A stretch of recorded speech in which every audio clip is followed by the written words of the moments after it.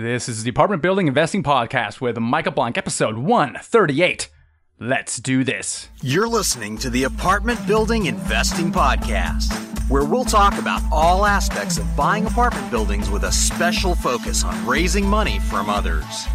And now, your host, Michael Blank. Hey everyone, and welcome to the Apartment Building Investing Podcast. I am your host, Michael Blank. Really excited that you're here.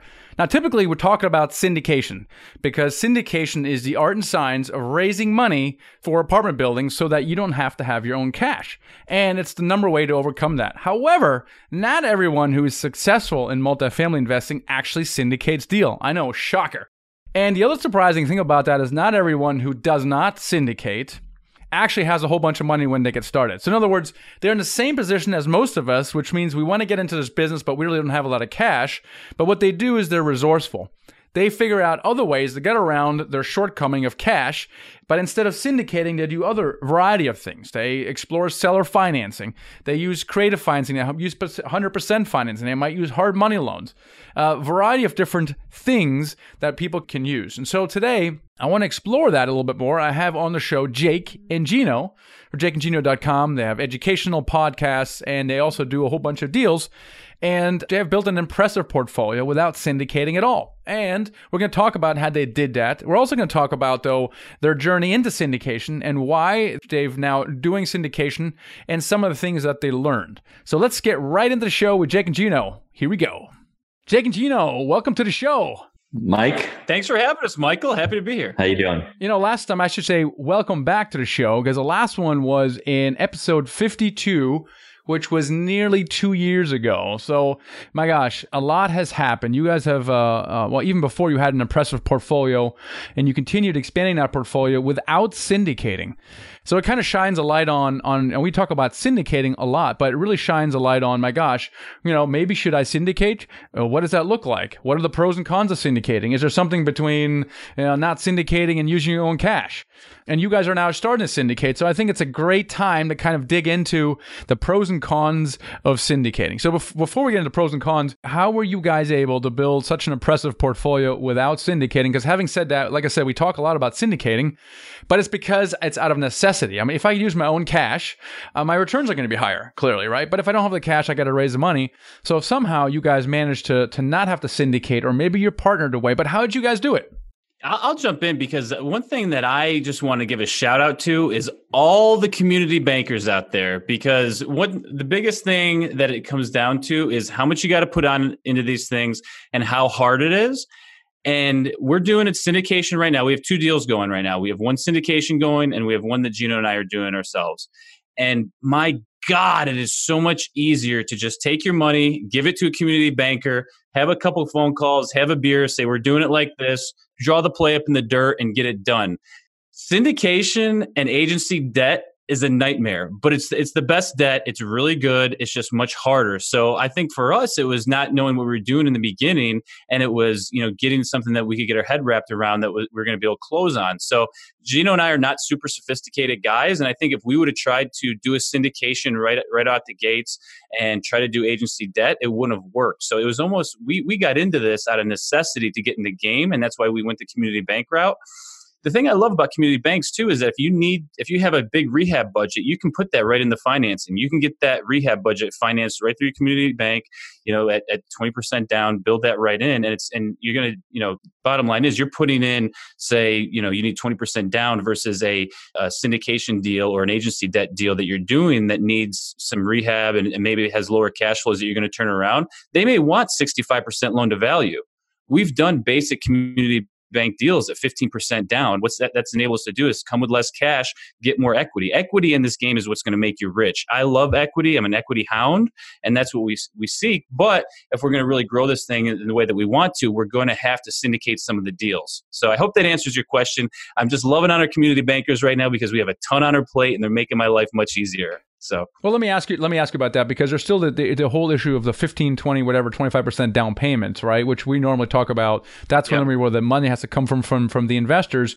Now, you talked about you love equity. So another way to do it is you buy stuff that's so undervalued that once the appraisal comes in, you're essentially getting 100% financing on that.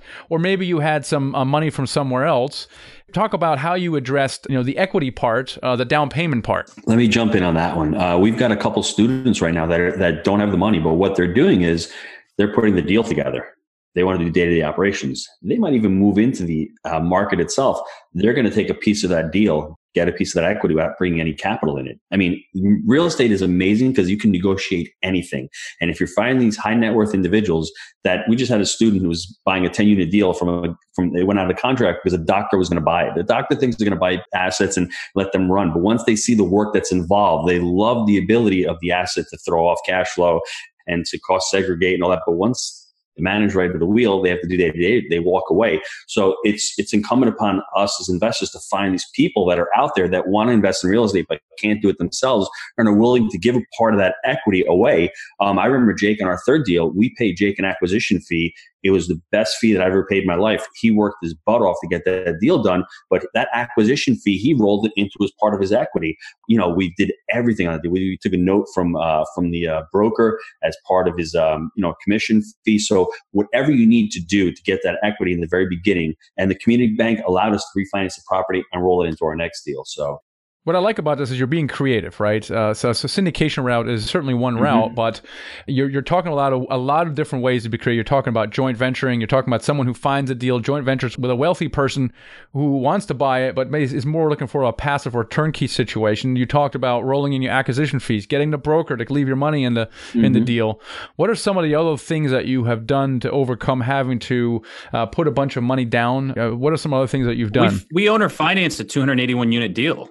We put $0 into it and walked away from the closing table with $150,000. And the lady at the title agent goes, "How the hell did you just do this?" She said, you just bought a 281 unit portfolio and walked away because we closed in the middle of the month. And we got the pro rata rents right in the beginning of the month and some of these other things and some repair allowances. And we walked away from the table with $150,000 with nothing into it. And so what it comes down to is we had a track record at the time where we manage in house. So the bank really, really liked that. And if they were to take it back, the owners that owner financed it to it were just going to continue managing because they managed it for many years. So the banker was very savvy and realized that okay, there's really low risk here because if they do end up taking this back, we're just going to write the note back to the prior owners who ran it for many years. So that was sort of their protection in the deal.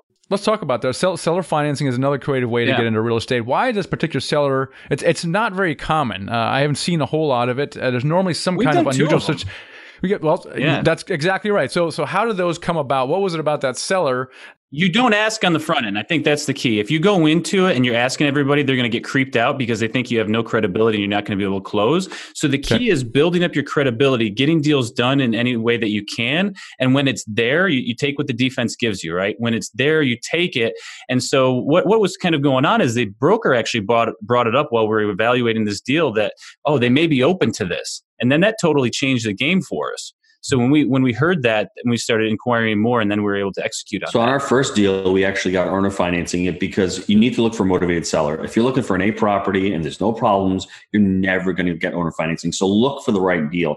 The deal that we like to say has hair on it. The deal has a lot of problems. It might be hard to finance, or it just might be somebody who's got $3 million in equity and knows that if he puts it in the bank at 1%, I can give them 5%. So you always need to know why the owner is selling. Most of us assume they're selling just to get the highest price. Some people are selling because that's their retirement money. They're cashing out. They don't want to deal with the risk anymore. They want to go to a triple net lease property. Okay, great. But there's a little bit of equity. Maybe I can give you a little bit on the owner financing. So I think you always have to go by the premise of what does the owner want? How can I solve this problem? Because on a 281 unit deal, the gentleman bought a Porsche, drove cross country, and he had $2 million. And he's like, where can I put this money in the bank? So we gave it to our community banker, biggest deposit they had to record to date, put in $2 million in the thing, making 5% and making 1%. And we held a note and we were giving him 5. So where do you think he'd rather have his money? He'd rather have his money with the seller finance note. So I think that's what people need to focus on is what can I do for the seller? And like Jake said, and we've already repaid him, right, Gino? Yeah, he's already got his money back. Cashed him out. So I think you just have to really, that's not the first thing you go in with. You have to have multiple, ways to actually present an offer. And that's just one of the offers you can put in. Well, let's talk about multiple ways to present an offer. That's a great tip there. Typically, we go in and we present one option, which is, 20, 30% down, and that's certainly option one. And so what are some of the options, and how do you present those options? How do you make the seller financing, which on the surface may seem less desirable, more unusual, to a seller for their serious consideration? I think it's having good broker relationships and being able to communicate well with the broker. One thing that I really recommend people doing is try not to bring multiple brokers into the deal, because it's just what happens is that broker will tell the next broker something, and then your message will get diluted as it goes down the chain. So having a good, competent broker that's able to listen and pick these things up, and then you can just work with him as the one broker that's involved in the deal and listen for those opportunities to come up. I don't recommend going in all the time asking for this, but it's understanding where the owner may be and having a good broker in there to uncover these opportunities for you to find creative ways to get these things done. Yeah, so don't lead with it because it kind of ruins credibility. But once you have built up credibility, try to understand what I'm hearing you saying. Try to understand why the seller is selling and what they're trying to do afterwards. Mm-hmm. Because, for example, selling something, they could roll it over to a triple net property in a 1031 exchange. So they already have an exit plan. But if someone is thinking of just selling it, now they have this giant taxable event. And if they're retiring, that's going to be a problem for them. Versus, well, why don't I give you a steady income stream? You don't have a taxable event. All of a sudden, the seller goes, oh my gosh, I never considered that. And that's an example where we've seen some people say, oh yeah, let me consider that. That's really clever. I didn't know about that. And now you're actually helping the seller. And any other situations where sellers might go, my gosh, I'll do that.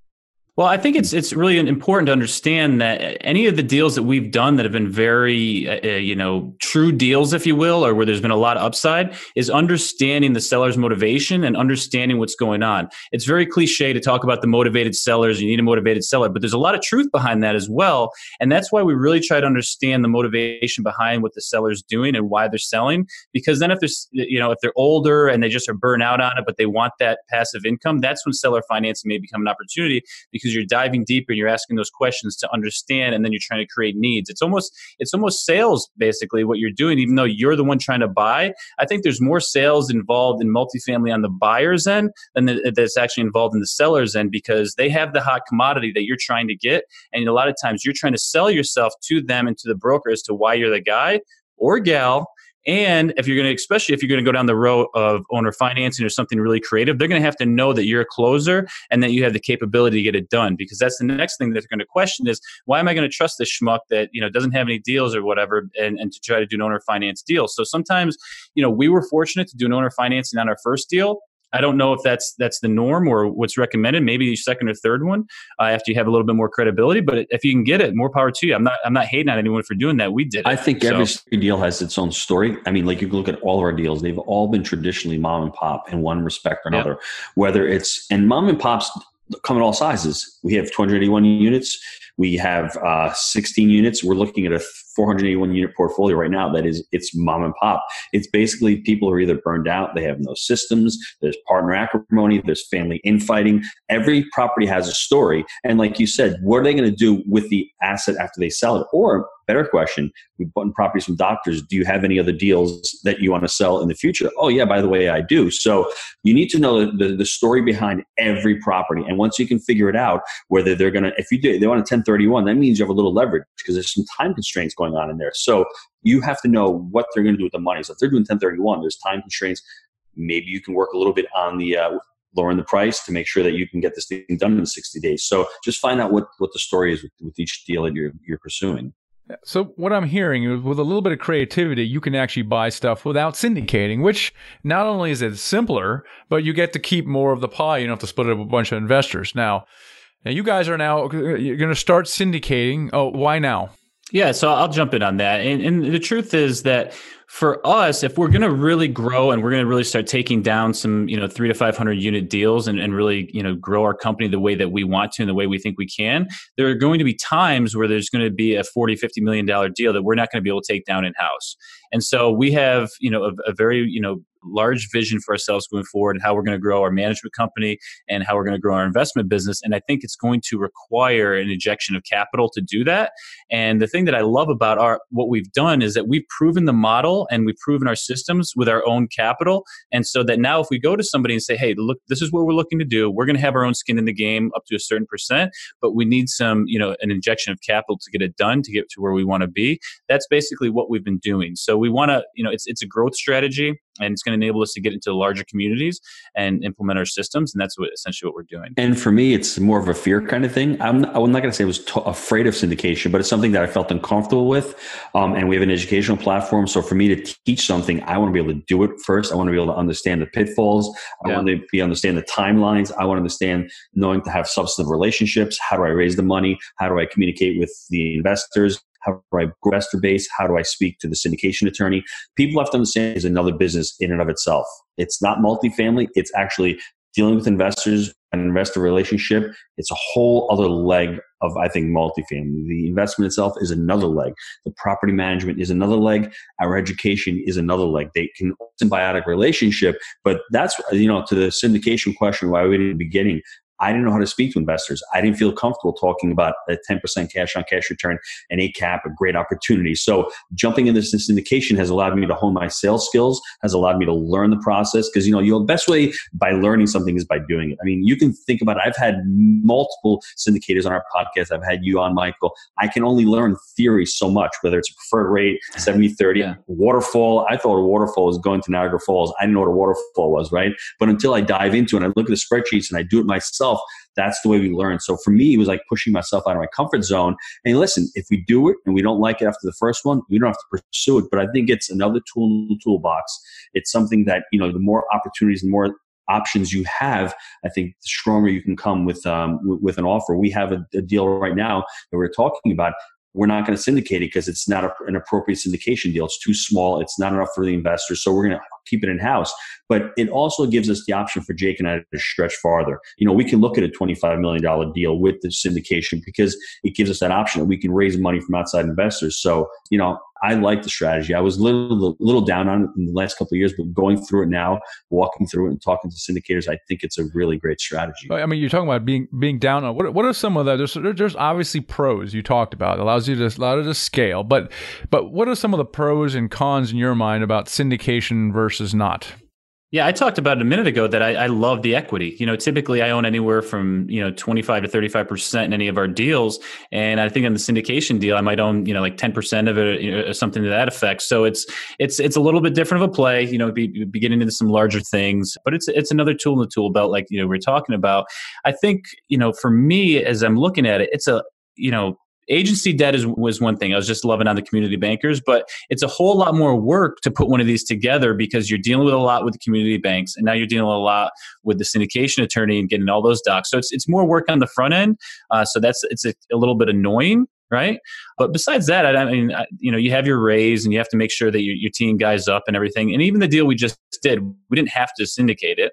We did syndicate it, but because we wanted to run one through and test it out. So that was comforting. But I think, if you're reaching up for, like Gino said, a $30 million deal and the capital may not all be there, that could be a little nerve wracking, I think. So you want to get it in and get it early, get it off, and get the money in the door. And I think the other thing, there's a couple other points I'd like to make about that. First thing is, if you've got a property and it's just me and Jake and septic fields fail, hey, Jake, we're not getting paid for the next 3 months. But if you have investors, you can't go back and say to them, hey, I need money from you. I want draws. I haven't done that yet. I haven't come up against it. That's one of the fears I think that Jake and I had, is we weren't comfortable putting investors in and saying, hey, listen, we need your money. So what do you do in syndication? Maybe you do an overraise, raise extra money to take care of the unknowns, but we haven't come up across that yet. So that's one thing that I think might be fearful. The other thing is, sometimes on a syndication, do the right thing for the property because you need to return capital to investors. Maybe you don't turn 6 units that month because you can only turn 3 units because you need that capital too. So you may be avoiding the short term for the long term. So that's something you have to look at. Whereas Jake and I can say, hey, Jake, we're not drawing money for the next 3 months. We have to reposition these next 30 units. We're not going to take any money, but we're going to get this thing done. And 6 months down the road, we're going to be able to refi a lot sooner. So that model works. It works differently when you have investors and they're looking for a rate of return. And I think also another thing with syndication that's different than buying whole, like Jake and I are going to buy these. We're going to hold these things until the year 2100 and longer if we can, right? Because we love them. We love the cost segregation. We love the principal. We love the ability for these things to cash flow for us. If we have a golden goose, we don't want to sell it. Well, in a syndication, sometimes might be a shorter time horizon where if you've got a deal, you've made 100% over 3 years, maybe it behooves you to sell the property. Whereas Jake and I, we can hold it. We have a little debt equity. Maybe we'll pull it out. Maybe we can even syndicate a part of that deal that we own ourselves. But I think syndication is always looking at as an exit strategy, maybe to either sell the property or to refi the property. So. Yeah, you mentioned a few negatives. The pros clearly is scale. You can do bigger deals, right? Mm-hmm. But the biggest downside is now you have to do reporting, number one. So you're constantly monthly, quarterly, you're reporting. And then there's this, like you said, this stress between what you would rather do, which is, hey, forego some payments perhaps to do the quote right thing. But then there's this other pressure of meeting your projections. And if you don't meet the projections, you will have the ire of the investors. And that creates stress, right? And that's something that you don't have when it's just two of you guys. The other thing you mentioned is that the investors typically want a liquidity event in year 5. I mean, it's hard for them to wrap their head around, oh my gosh, you have your money, we have my money for 10 years, and I really have no control over it. I don't really like that idea. So they have to have some kind of liquidity event. So it's a bit of an unnatural act sometimes when you have a long-term time horizon, because the returns typically work out great over 20 years. In 5 years, it's a bit of an unusual property, and it's got to be just so. So it also narrows the field. Also with syndicators, I found, because you have investors, you can't afford to pay what someone can afford to pay that has their own cash, right? Because now you have to have enough for you to make a return as well as your investors. So now you're not as competitive anymore. So there's actually major disadvantages. Nevertheless, we like it anyway.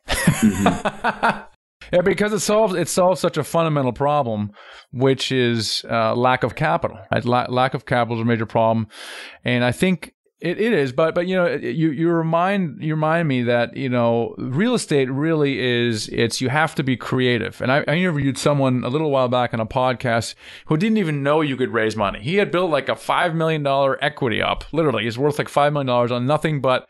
And he didn't even know he could raise money. And because he didn't know he could raise money, he had to come up with other plans. I mean, he didn't have $1 million to buy the building, so he did kind of what you're doing. And it reminds us that, my gosh, while syndication is a great answer, can we be any more resourceful? Is there other things we can do? Can we do, and I'm not saying hard money loans. We can do seller financing, community banks, things of that nature. Community banks are great, guys. I mean, I actually was snobbing a little bit because we went on this run where we did, 8 refis with, Freddie and Fannie, and we were just knocking them out from our community banks. But it's so much easier working with the community banks, and there's so much more upside because you're getting more equity. You're able to refi, or you're able to build in some of those repair costs and just literally finance those. I love the model. What we've done so effectively so many times is go in with the community bank and then refi it out, send it out to pasture to the agencies. Because here's the other thing. Our reporting is tight. We have a really strong accounting team.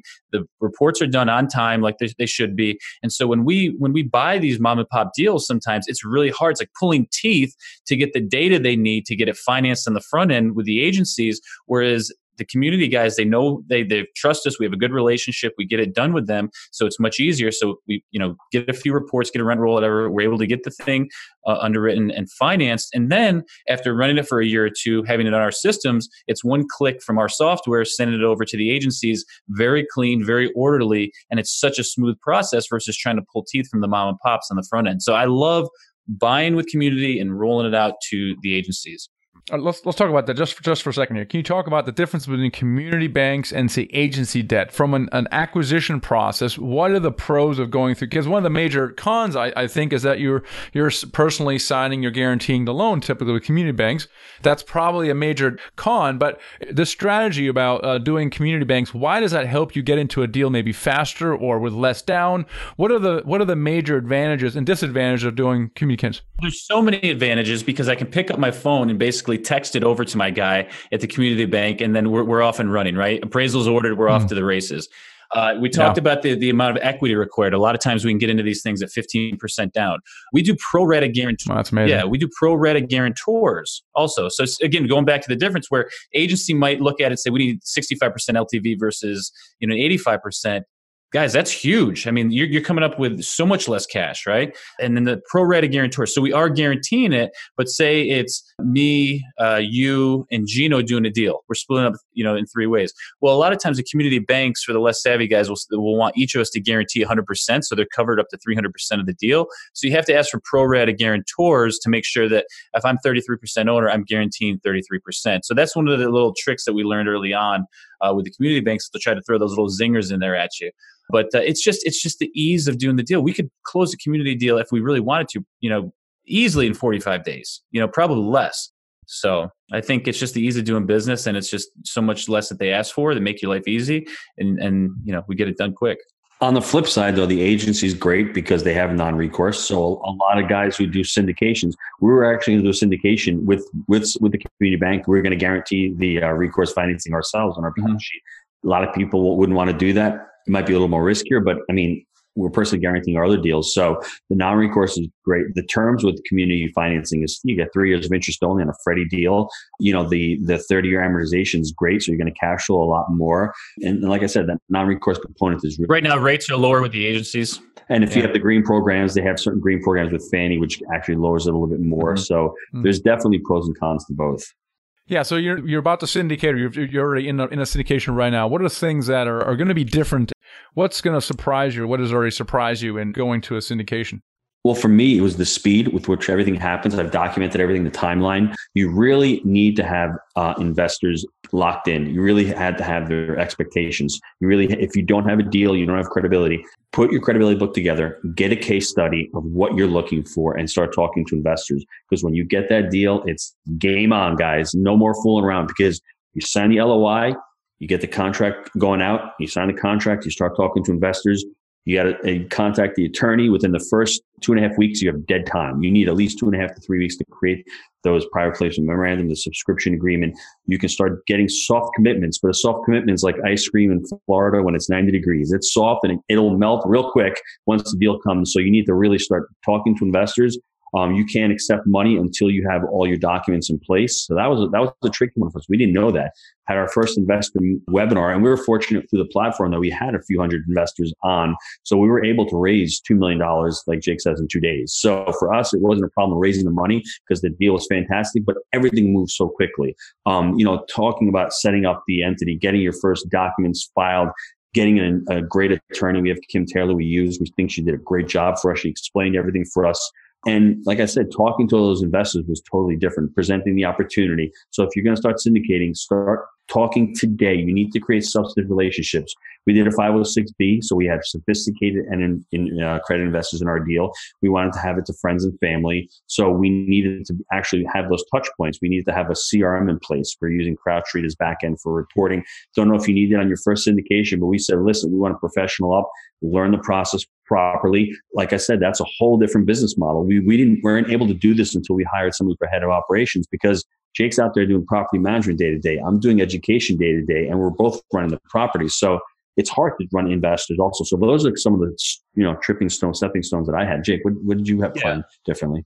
No. I think the important thing was we brought someone else onto the team to head up investor relations, and with the financing, I was in front of it. It was way before the deal went under contract that basically many of the docs were already in, so that the financing was in place and kind of almost agreed upon before we even got to the point of signing a contract. So I think it was just front loading as much as we could, and we got as organized as quickly as we could.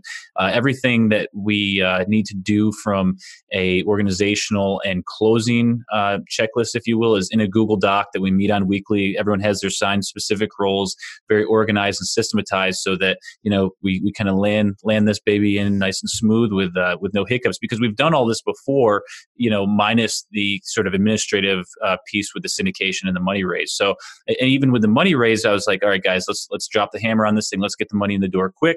We got the money in within 2 days, so there was no delay on that. And I just wanted to be very organized and buttoned up to make sure that there was no hiccups along the way. You mentioned that, hey, start raising money, start relationship building today. What did you guys do leading up to this that made it seem fairly effortless to raise that money? Well, what we started doing is we had the educational platform. So that was really a component for us, the podcast. If you guys are out there starting a podcast, figure out what you want to do your podcast for. Is it going to be for credit investors? Is it going to be for selling education? Is it going to be meet great guys? Like, how often can you, talk to Michael Blank on a call? He's a busy guy. How can it, whether it's Ken McElroy, whether it's, Cameron Harold, the list goes on, T. Harv Eker. Podcast for me is a great way to learn. So try to, figure out that educational component, start writing articles, start writing blogs, get that inbound marketing, start showing yourself as the position as the expert in the space. So we were able to cultivate a lot of investors, a lot of people who liked us. We did a live event last year in Knoxville that generated more investors on our platform. And then we did one this year that generated even more. So it's more about the buzz and about telling people what you're doing. Because, if I go back to New York 5 years ago, like I was a pizza guy. So they're like, huh? So you just have to really start laying the foundation and start telling people. Talk about the investor dinner. So we had an investor dinner in August. It was great. We didn't have the deal. We had the deal 3 days before we got there. My brother just wanted to put a deal together, an investor dinner together. We had 60 people there, and it was great because we just talked about the opportunity. By the time we left that dinner, there was a lot of doctors there. There was pharmaceutical reps there. There was lawyers, architects. We had the deal funded from that one dinner if I really wanted to push it. And I was just a little hesitant, a little skeptical of getting all of my friends and family on this one deal because I don't want to lose 50 family members if this deal goes bad. So but we had it done. And then the following night, we had a Bigger Pockets meetup down in the city, met another 150 quote unquote investors / people who want to get educated. So it's really getting out there, doing these meetups, going to these RIA meetings, letting people know what you're doing, just networking like crazy. That's what real estate's all about. It's all about relationship-based building. What's next for you guys? Next thing for us, Jake, what's the next thing for us? We're just going to keep looking at deals. We have it on our Monday morning huddles that we have calls every Monday. We want to analyze at least 3 deals a week. We want to underwrite 3 deals a week. Hopefully we can put one under contract a month. I think that's maybe a little aggressive, but I think just to have it there, I think we want to do that. There's deals coming back on the market, guys, right now. There's stuff coming on the market. Cap rates are going to be coming up. Interest rates are coming up. People are going to be selling. So there's stuff coming on. You just have to be ready. And that's why the syndication is great because we have the ability to raise that money, the confidence to go looking for the bigger deals. As far as the education, I just want to continue to educate, grow the podcast, continue to write articles, and continue to grow the educational platform. Yeah, we have a new book coming out in 2019, under the Jake and Gino education flag. So we're excited about that. It's gonna be about multifaceted, multifamily. A lot of what we do is just controlling every aspect of the business, whether it's the management. We're now on the investment end of it, doing the education. We're getting into actually a small mortgage brokering business, so we can help people place debt because we have a lot of great relationships on the banking side, whether it's the community banks, if people need bridge financing, or even if it's with the agency. So we're getting into that space as well. So there's 4 or 5 core businesses that we really run, including if you want to look at so with the Wheelbarrow Profits, but also the marketing of the Jake and Gino. So not that it's a separate thing, but even the events, putting on a 400-person event, it takes a lot of work, and you need to be organized to do that. So just continuing to grow the vertical integration and improve our systems and the management end of it. Really, you're just enjoying everything that we do, that it kind of serves a core business of investment, and that all these other functions support it. You guys aren't hard to find, but how do people connect with you? You got to get Gino on Instagram, right? You got Jake and Gino on Instagram. You got Jake Stenziano on Instagram. The Facebook, the Wheelbarrow Profits podcast. We still got the book kicking on there for Amazon, cranking out every month for us. And if you want to give the G-Dad a call, you can get him at Gino at jakeandgino.com, right? Yep, and it's jakeandgino.com is the website. So we got tons of articles on there, tons of free resources. So come check us out. That's awesome, Mike. You guys always have such great things going on. You're constantly pushing the envelope. So thanks, Mike. Thanks for having us on. Thank you, Michael. Sometimes we do get a little too focused, I think, on syndication, and it is a fantastic tool. We can do it over and over and over again, and we can really create some scale with it. And I think it's fantastic. However, sometimes we have to think about other ways we can maybe achieve the same goal. That way we have to raise less money. Maybe we just have to still raise money, but less of it. Maybe the seller will do some financing. Maybe they'll do a lot of financing. I think it's important to know that we don't lead with this stuff because it sends the wrong message to the broker. Oh, these guys don't have any money, which is why they're recommending or asking for seller financing. But once you get into the deal, you've built your credibility up, trying to understand the seller's situation, you might actually be doing them a favor as well as your own if you get some seller financing, for example. And this comes up quite a bit. The point of this is this: you got to be resourceful. And syndication, frankly, is one example of being resourceful using other people's money. You can also joint venture with people. Gino talked about that. We do that quite a bit at the Deal Desk. You can find out more about that at themichaelblank.com/partner of how we joint venture. You bring us the deal, we raise the money for that. That's another really creative way to do your first deal or expand your business. So really think about creative ways that you can get into a deal. And certainly Jake and Gino did it for several hundred units without actual syndication, which is fabulous. Now, speaking of syndication, we just had a live webinar on how to raise money. And what we're going to try is we'll do some monthly live webinar trainings. The next one is all about analyzing deals and making offers. So go to themichaelblank.com/live for the next up and coming webinar. And hopefully you can join us there live. And we'll just have different topics here. It'll be around raising money, about analyzing deals, overcoming your lack of experience, how to generate deal flow so you never run out of deals, stuff like that, right? So make sure you check that out, themichaelblank.com/live. All right, guys, appreciate it. Thanks so much for spending time with me on the show here. I will catch you on the next episode. Thanks for listening to the Apartment Building Investing Podcast with Michael Blank. For more free podcasts, articles, and videos, go to themichaelblank.com. There, you can also download the free ebook, The Secret to Raising Money to Buy Your First Apartment Building. Till next time.